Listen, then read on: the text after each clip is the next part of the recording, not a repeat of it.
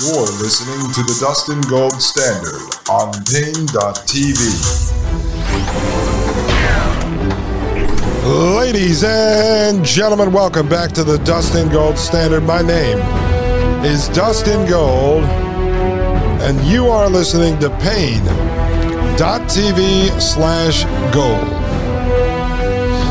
Let's move on here, folks, to paragraph 178. It says, whatever else may be the case, it is certain that technology is creating for human beings a new physical and social environment radically different from the spectrum of environments to which natural selection has adapted the human race physically and psychologically. And this is why Dennis Bushnell, chief scientist of NASA, and other of these technocratic transhumanist weirdos talk about the human evolution of humans. They are proud of that. They want to grab hold of the evolution of humanity. But what gives them the right? What gives them the right to engineer our evolution? Did you consent to this? Are you proud of the fact that there are certain men who have deemed themselves the gods of this era who are going to engineer our future, are going to engineer our evolution? Well, they say that they have the power. That's what Yuval Noah Harari and others have said. Those who control the data are the gods of the new era. Just think about that, folks, because this is who we're turning power over to. Goes on to say, if man is not adjusted to this new environment by being artificially re-engineered, then he will be adapted to it through a long and painful process of natural selection. The former is far more likely than the latter. 179. It would be better to dump the whole stinking system and take the consequences. So the author is saying, after all that, folks, I'd rather take the risk. That's what he's saying. We'd rather take the risk of dumping the whole technological system and dealing with the consequences of that than allowing the system to grow and you to be biologically and psychologically engineered to fit inside of the system, because that is going to lead to the eventual extinction of humanity and the natural world altogether. We're entering a new section here called strategy. This is paragraph 180. The technophiles are taking us all on an utterly reckless ride into the unknown. Many people understand something of what technological progress is doing to us, yet take a passive attitude toward it because they think it is inevitable. But we, FC, that's his organization, don't think it is inevitable. We think it can be stopped. And we will give here some indications of how to go about stopping it. All right, so he's going to get into some of the ways that he believes the system can be stopped. He does not believe it's inevitable to stop the system. Now, myself personally, I think you have to separate the two ideas. I believe, especially looking back here to 1995, 28 years ago, of this author's assessment, and then where we are 28 years later, and look at his prediction that the system could break apart and fall between 40 years and 100 years. So we'd have 12 more years to go. That would be 2035 at the beginning of his first prediction of where the system could break down. I believe it's inevitable that the system continues to grow, that more technology comes about, that more technological prison planet, digital slavery system technology comes to fruition. I believe that is inevitable. I don't believe that you or I have any control over that, because the guys in power and the big bankers behind it are going to keep paying the money to make it happen. Now, do I believe the system could actually crumble? Yes, I believe it can break down because, as I mentioned earlier, I think these guys can make mistakes. And the mistakes like, let's say, jabbing everyone up, if that turns out that it was poison, or it turns out that it gives people chemo brain, then they poison their own worker bees who have to continue to build this operating system for them, the system that controls all of humanity and all of natural life. If you're relying on a bunch of Frankenstein doctors who are going to be the ones developing all of the genetic engineering, the CRISPR-Cas9, bringing that to fruition on a mass scale. If you're relying on all them, but you jabbed them up and now they're poisoned and they can't do that work anymore, then the system actually made a mistake. That would be a glitch in the matrix, right? That would be a major mistake for them, and it would slow them down. It means the system may start to crumble. So maybe some of the infrastructure that we see that sucks, like cell phone signals still dropping and internet speeds not that great. I mean, who knows? Maybe their systems really are crumbling and they don't have something else they're about to drive us into. Maybe that is the case. If that's the case, then this author was even more brilliant than I had even imagined. So maybe that is happening, folks. Right? But let's just say that the system keeps growing, because I think that's inevitable. But at the same time, I don't believe it's inevitable that I have to live in the system or you have to live in the system. I think there's an opportunity to separate from the system. And as I've said many times, I think the system is in a very weak place right now. I think they are trying to migrate us from the operating system of the third industrial era to the operating system of the fourth industrial era. And there's a period in there, a bridge called the fourth industrial revolution by their own words, where they're trying to drive us deeper into the technocracy, into the fourth industrial era. We have the opportunity during that period to pull out and escape because they don't have the digital shackles on us yet. Everything that we are utilizing now, from our smartphones to other smart technologies, are all things that we willingly have. Is it difficult to put them down and operate without them in the system? Yes, if you're someone who's fully integrated into the system. But if you're aware of this and you put the devices down and you dumbify your house instead of smartifying your house, then you can actually start to step outside of the system because they don't have full-blown digital shackles on you yet. And if you start to develop ways to barter and trade, outside of the central bank digital currency system, then when CBDC comes, if it does, you don't have to work with it, or you only do when you need to go into the system to buy certain things. So is it inevitable, in my opinion, that it grows? Yes. But is it inevitable that you are going to have to be forced to live in it? No. I think you have the opportunity to separate. Paragraph 181. As we stated in paragraph 166, the two main tasks for the present are to promote social stress and instability in industrial society and to develop and propagate an ideology that opposes technology and the industrial system. When the system becomes sufficiently stressed and unstable, a revolution against technology may be possible. The pattern would be similar to that of the French and Russian revolutions.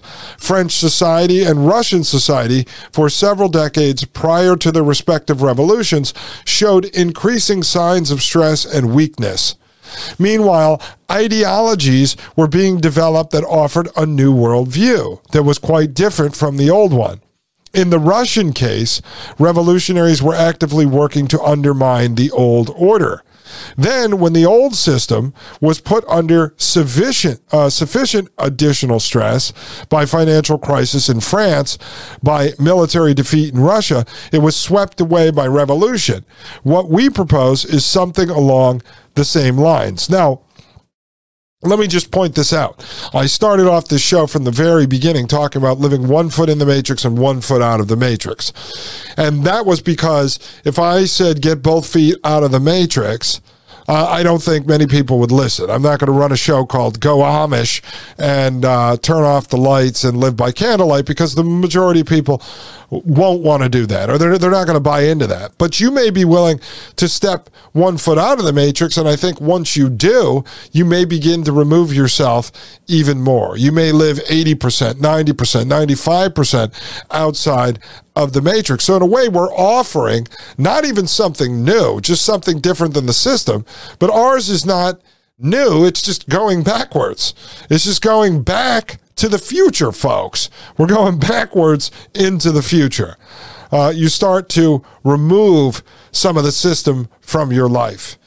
Goes on to say, paragraph 182, it will be objected that the French and Russian revolutions were failures. But most revolutions have two goals. One is to destroy an old form of society, and the other is to set up the new form of society envisioned by the revolutionaries. The French and Russian revolutionaries failed, fortunately, to create the new kind of society of which they dreamed. But they were quite successful in destroying the old society. We have no illusions about the feasibility of creating a new, ideal form of society. Our goal is only to destroy the existing form of society. So see, that's really important, because he's already mentioned in this paper that trying to set up some sort of planned society is not going to work either. And that's what the technocrats are doing. That's what the 15-minute cities, the smart cities, all that stuff, those are planned societies. So do we want to go try to do the same thing they are, or do we want to collapse the system, or at least be able to escape and leave the system? Every person who leaves the system is a middle finger to the system. Every person who unplugs from the smart devices is not contributing the data that Yuval Noah Harari and his friends need in order to control all of humanity. Every person who figures out how to live outside of the coming CBDC system is someone that they can't force into the system. And they've openly said, the bankers have openly said, they want everyone inside of the system. They don't want 95% of people living in the free-range prison. They want 100% of the people. Why? Because they don't want the 95% living in the free-range prison to look out the prison walls and see people like you and me thriving outside of the prison system, because then those people will kick down the gates and leave the system. This is why I'm telling you to set up your homestead and start to lead by example, and folks will follow you. Paragraph 183, but an ideology, in order to gain enthusiastic support, must have a positive ideal as well as a negative one. It must be for something as well as against something. The positive ideal that we propose is nature. That is, wild nature, those aspects of the functioning of the earth and its living things that are independent of human management and free of human interference and control. And with wild nature, we include human nature, by which we mean those aspects of the functioning of the human individual that are not subject to regulation by organized society, but are products of chance or free will or God, depending on your religious or philosophical opinions. So there you go. Now, you have this author balancing out the technological system, technocracy, with something 180 degrees from technocracy, which is wild nature. Wild nature, which is where I want to get to, folks. And I think a lot of other people are thinking the same way. Obviously, we know during COVID land, the high school theater production, even elites were fleeing Washington, D.C. and other cities to go get rural land. So it's technology versus nature. Why do you think the technocrats are working so hard to hijack, to hack, to steal, to control, and to pirate nature, including us, biology, humans, as well as everything natural?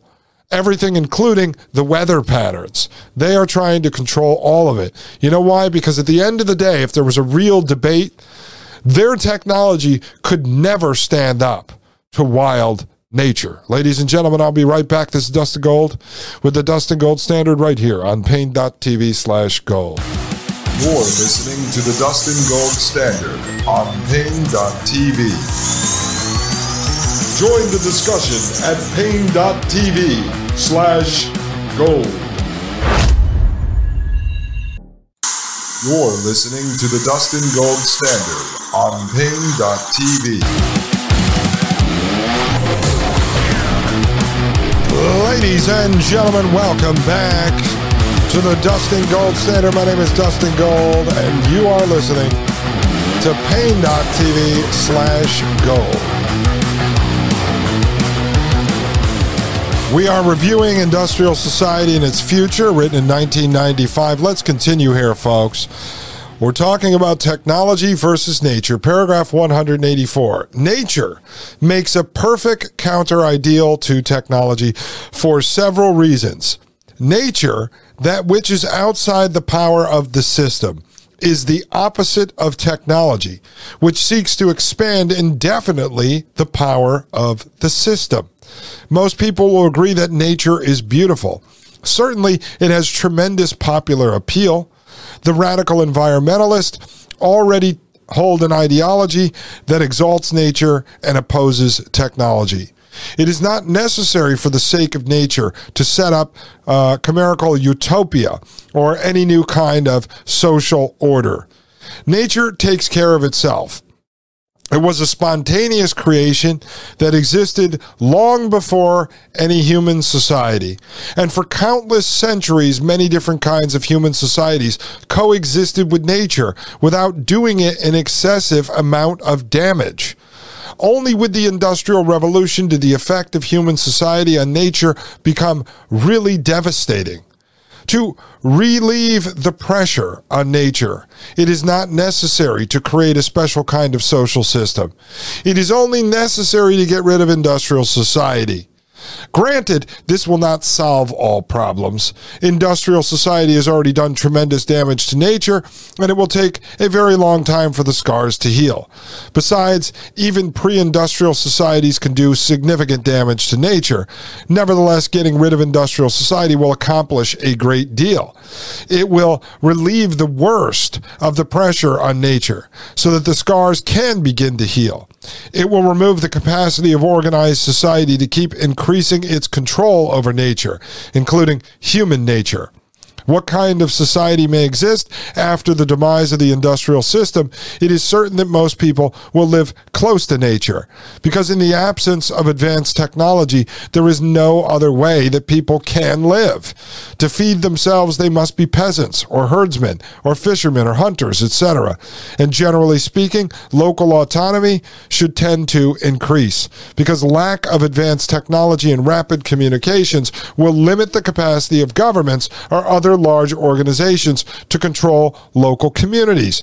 This is brilliant, folks. So what is this author, who you will see later in coming episodes as we begin to run our expose on this gentleman, deemed to be completely crazy? Again, we don't know if this author actually wrote this, the person it's credited to. We don't know if he was some mind-controlled messenger just putting out this revelation of method, basically this paper coming from the technocrats telling us what they're going to do to us so that we have the chance to revolt, but then we choose not to because they tie it to someone who they painted as a crazy man that no one would actually want to listen to. But if this really was this person, what are they actually doing? They're only advocating for returning back to what man was for thousands or millions of years. Returning back to nature. What many of the elites did during COVID land and escaped and went to rural areas. Bought houses in the mountains. Escaping back to nature. Return to nature. I mean, honestly, I've asked this question before, but think about it. If you had the ability today, let's say you had the financial security to be able to buy 100 acres out in the middle of West Virginia, and just pretend there's no local laws you're dealing with or anything. So you're out in West Virginia on a 100-acre piece of land with woods. You have endless supplies of firewood. You could run a wood heating stove in your house. You've got land that you can clear and build a farm. You can go out and hunt on your land. And let's say you didn't have to worry about money. So you did this all day long and you traded and bartered with neighbors, and this is what you woke up and did every day. You survived. So instead of going to the office and being a lawyer, or going to the office and being a computer programmer, or running around doing gig work, or trying to hustle and run side gigs, or being a graphic designer, or being some sort of a marketing guy, to make money to bring food back home and just buy endless stuff, or just save up endless amounts of money for who knows, so you could retire and play golf in Disney World. You know, would you actually, if you could snap your fingers, would you teleport to this type of living? I don't know. That's a question you have to ask yourself. But it's very difficult to complain about the tyranny and the technocracy and then want to continue to live with it. I am of a belief that at a certain point, for me at least, it's sort of an all or none situation. I have to live one foot in the matrix for a while because I figured out like I have to make money in the matrix. I don't have the ability to go and do this yet. And you have to start with the world that you live in, not the world you want it to be. So I'm starting in the world I live in, and I'm figuring out how to transition myself to the world that I want to live in. I don't necessarily have to make the rest of the world live the way I want to live, but I can definitely build this life for myself, and I'd be happy doing it.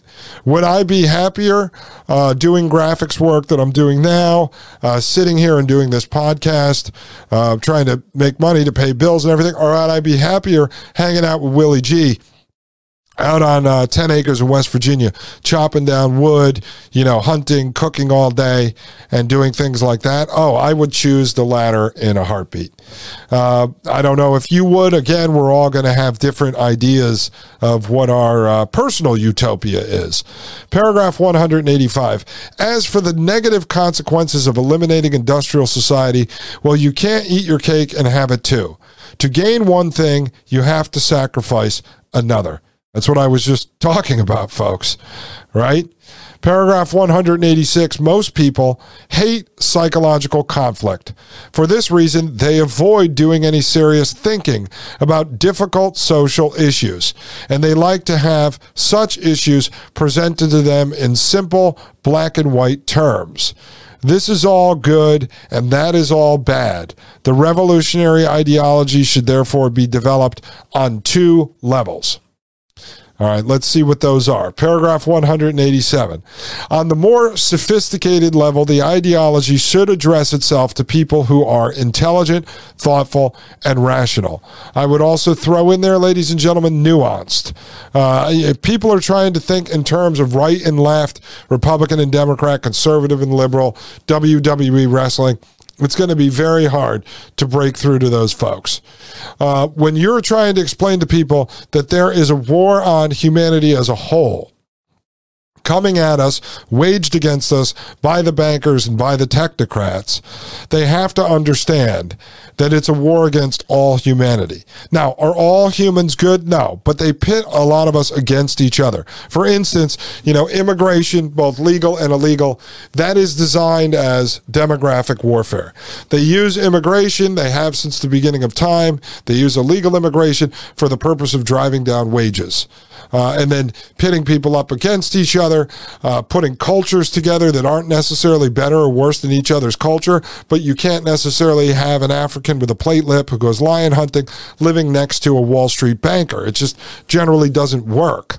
And so it's a war against all of us, though. The system wants to kill the Wall Street banker and the African with the plate in his lip. Very hard to get people to understand this, but this is where I try to come from. When I start a conversation with someone and they want to start to talk politics with me, or start to talk ideology with me, or even start to talk philosophy, I start from the standpoint that I stand on the side of all humans, and there's a war being waged against humanity. And then it opens up a conversation, because who can argue against being on the side of humanity? If somebody says to me, well, I'm not on the side of humanity, I want to exterminate all humans, well, then I'm not even going to have a conversation with you. It's pointless.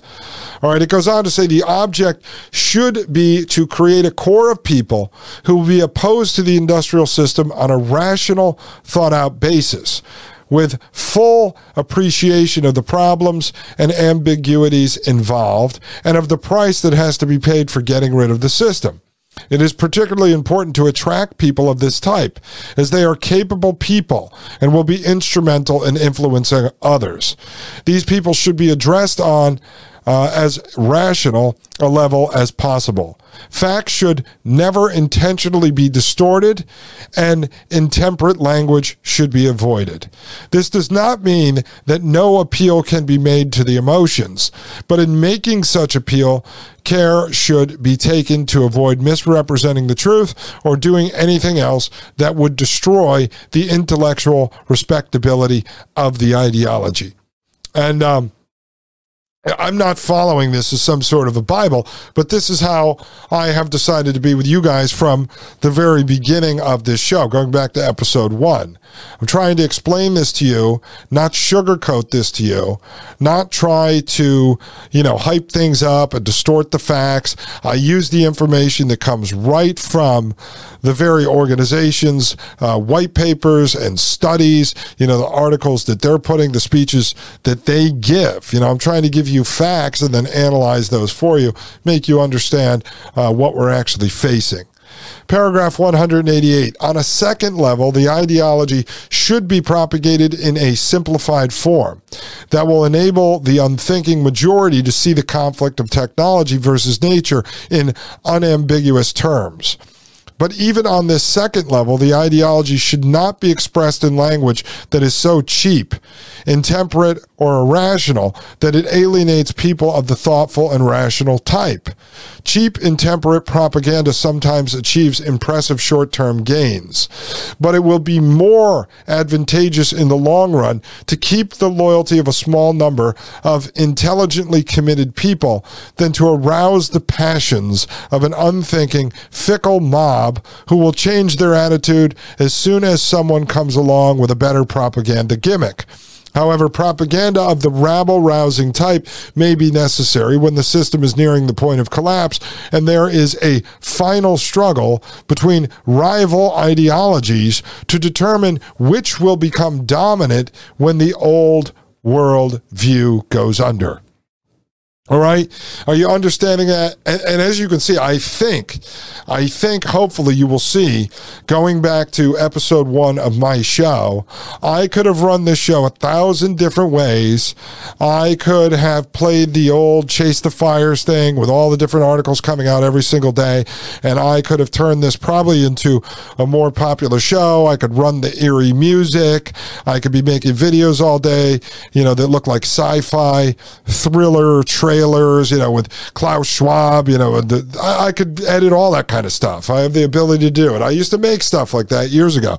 And it's a da-da-da, and then Yuval's like, we will destroy the people. But I think that stuff gets you short-term gains. It's kind of clickbait. And then what happens is you're not actually explaining to people everything that we talk about here on the show. Many of you on Apple Podcasts and many of you on pain.tv/gold and other places have called this the masterclass on technocracy and transhumanism. I never thought of it that way. I actually never intended to do that. But I appreciate it, and it helped me realize that I'm doing this the right way because I'm going through this. Look at what Wide Awake Jim is doing. He wants to go through and detail all of his documents. Some people might think that's too much, but he's actually trying to show what these guys are really doing, what they're really saying, what their plans and their blueprints actually look like, because you're an intelligent group of people. And then you're going to figure out how to boil this stuff down and share it with your friends and family and hopefully encourage people to exit the system even in the smallest ways by taking the smart objects out of their house. That's a great way to do it. So instead of making all this crazy propaganda and trying to get clickbait and just grow this show like technocracy is coming, Yuval Noah Harari, I am Klaus Schwab, that kind of stuff. I mean, it's entertaining and all, but I think it actually cheapens the threat that we are really facing. I think to understand that the technological system is real, it's a digital slave system, but it's not science fiction. It's actually men trying to have control and power, and the whole technological system is evil. Folks, I'm going to leave it there. for tonight, because that was a lot to absorb. And when I come back tomorrow, which is going to be episode 138, I think we're going to be able to finish up this paper, and then we'll do a short expose on the author. I haven't researched him in a number of years, so I've got to do some additional research, see if anything else has come out. And then I'm probably going to go into this article that came out on Zero Hedge, which I think is important. I'll be able to do that in one show. And then we'll do the cycle. I think I'll do the cycle of civilizations, because it's very important, and I haven't looked at it in a couple of years. I really want to show that to you. And then from there, we're going to do the Anthony Sutton book on the Federal Reserve. I have so much stuff. I have like hundreds upon hundreds upon hundreds of shows written down. So I'm trying to do this in order for you that I think makes sense, and I can keep you engaged, entertained, and enlightened, so that you're actually learning something and you're able to put all of this information, all this intelligence to use in your life. It doesn't just go in one ear and out the other, because that would be a total shame, folks. This isn't just about me being able to make some money off the ads and stuff. I mean, I have to build this into making a living, but at the same time, if I'm not enlightening you, you're not gaining something from this, you're not learning and then hopefully putting some of this into practice, then I'm not doing my job, at least according to the job description I gave myself when I decided to start this show. So, ladies and gentlemen, thank you all very much. Please leave us a 5-star review at Apple Podcasts and a comment. It helps us drive up the rankings. Every time we reach a certain threshold, Apple takes away 10 or 12. So please do that. I think we're at 90 or 92 right now. We'd like to get to 100. Join us at pain.tv/gold for less than $9 a month. Consider making a donation over at donorbox.org/Dustin Gold Show. I work my butt off for you guys, and if you can contribute a little something back, it really helps me, and it motivates me to keep going, keep digging, and keep reporting all this information to you. I love you all very much. Thank you very much. This is Dustin Gold with the Dustin Gold Standard right here on pain.tv/gold. The Matrix is a computer-generated dream world built to keep us under control in order to change a human being. You're listening to the Dustin Gold Standard on pain.tv. Join the discussion at pain.tv/gold.